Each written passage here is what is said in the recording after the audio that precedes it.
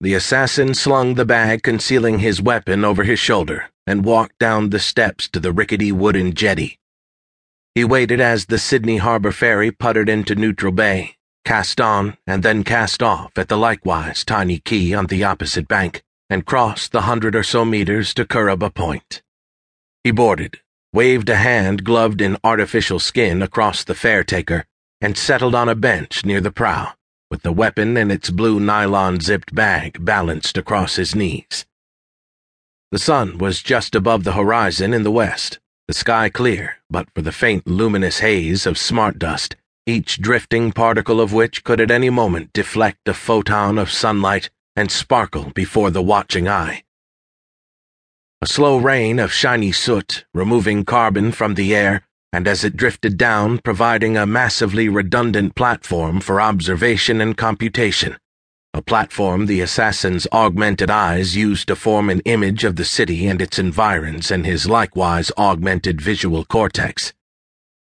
He turned the compound image over in his head, watching traffic flows and wind currents, the homeward surge of commuters and the flocking of fruit bats, the exchange of pheromones and cortex messages, the jiggle of stock prices, and the tramp of 1,000,000 feet, in one single godlike POV that saw it all 6 ways from Sunday, and that too soon became intolerable, dizzying the unaugmented tracts of the assassin's still mostly human brain. One could get drunk on this. The assassin wrenched himself from the hubristic stochastic and focused, narrowing his attention until he found the digital spoor of the man he aimed to kill. A conference delegate pack, a train fare, a hotel tab, an airline booking for a seat that it was the assassin's job to prevent being filled the day after the conference. The assassin had followed this trail already an hour earlier, but it amused him to confirm it and to bring it up to date with an overhead and a street-level view of the target's unsuspecting stroll towards his hotel on Macleod Street.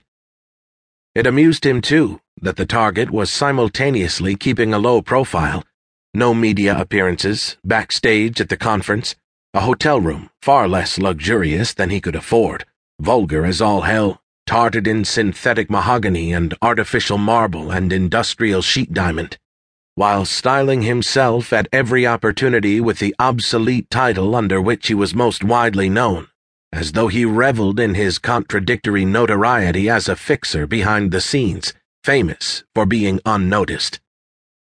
Valtos, first of the Reform Lords. That was how the man loved to be known.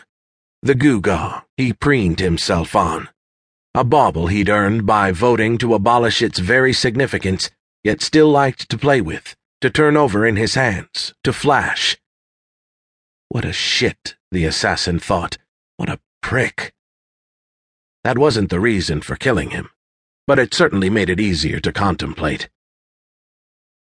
As the ferry visited its various stages, the number of passengers increased. The assassin shifted the bag from across his knees and propped it in front of him, earning a nod and a grateful smile from the woman who sat down on the bench beside him. At Circular Quay he carried the bag off, and after clearing the pier, he squatted and opened the bag. With a few quick movements, he assembled the collapsible bicycle inside, folded and zipped the bag to stash size, and clipped the bag under the saddle. Then he mounted the cycle and rode away to the left, around the harbor, and up the long zigzag slope to Potts Point. There was no reason for unease. Angus Cameron sat on a wicker chair on a hotel room balcony overlooking Sydney Harbor. On the small round table in front of him, an Islay malt and a Havana panatella awaited his celebration. The air was warm, his clothing loose and fresh. Thousands of fruit bats labored across the dusk sky, from their daytime roost in the Botanic Gardens to their nighttime feeding grounds. From 3 stories below, the vehicle sounds and voices of the street carried no warnings. Nothing was wrong. And yet something was wrong. Angus tipped back in his chair and closed his eyes. He summoned headlines and charts, local and global, public and personal, business and politics. The warm war between the great power blocs, EU, Russia,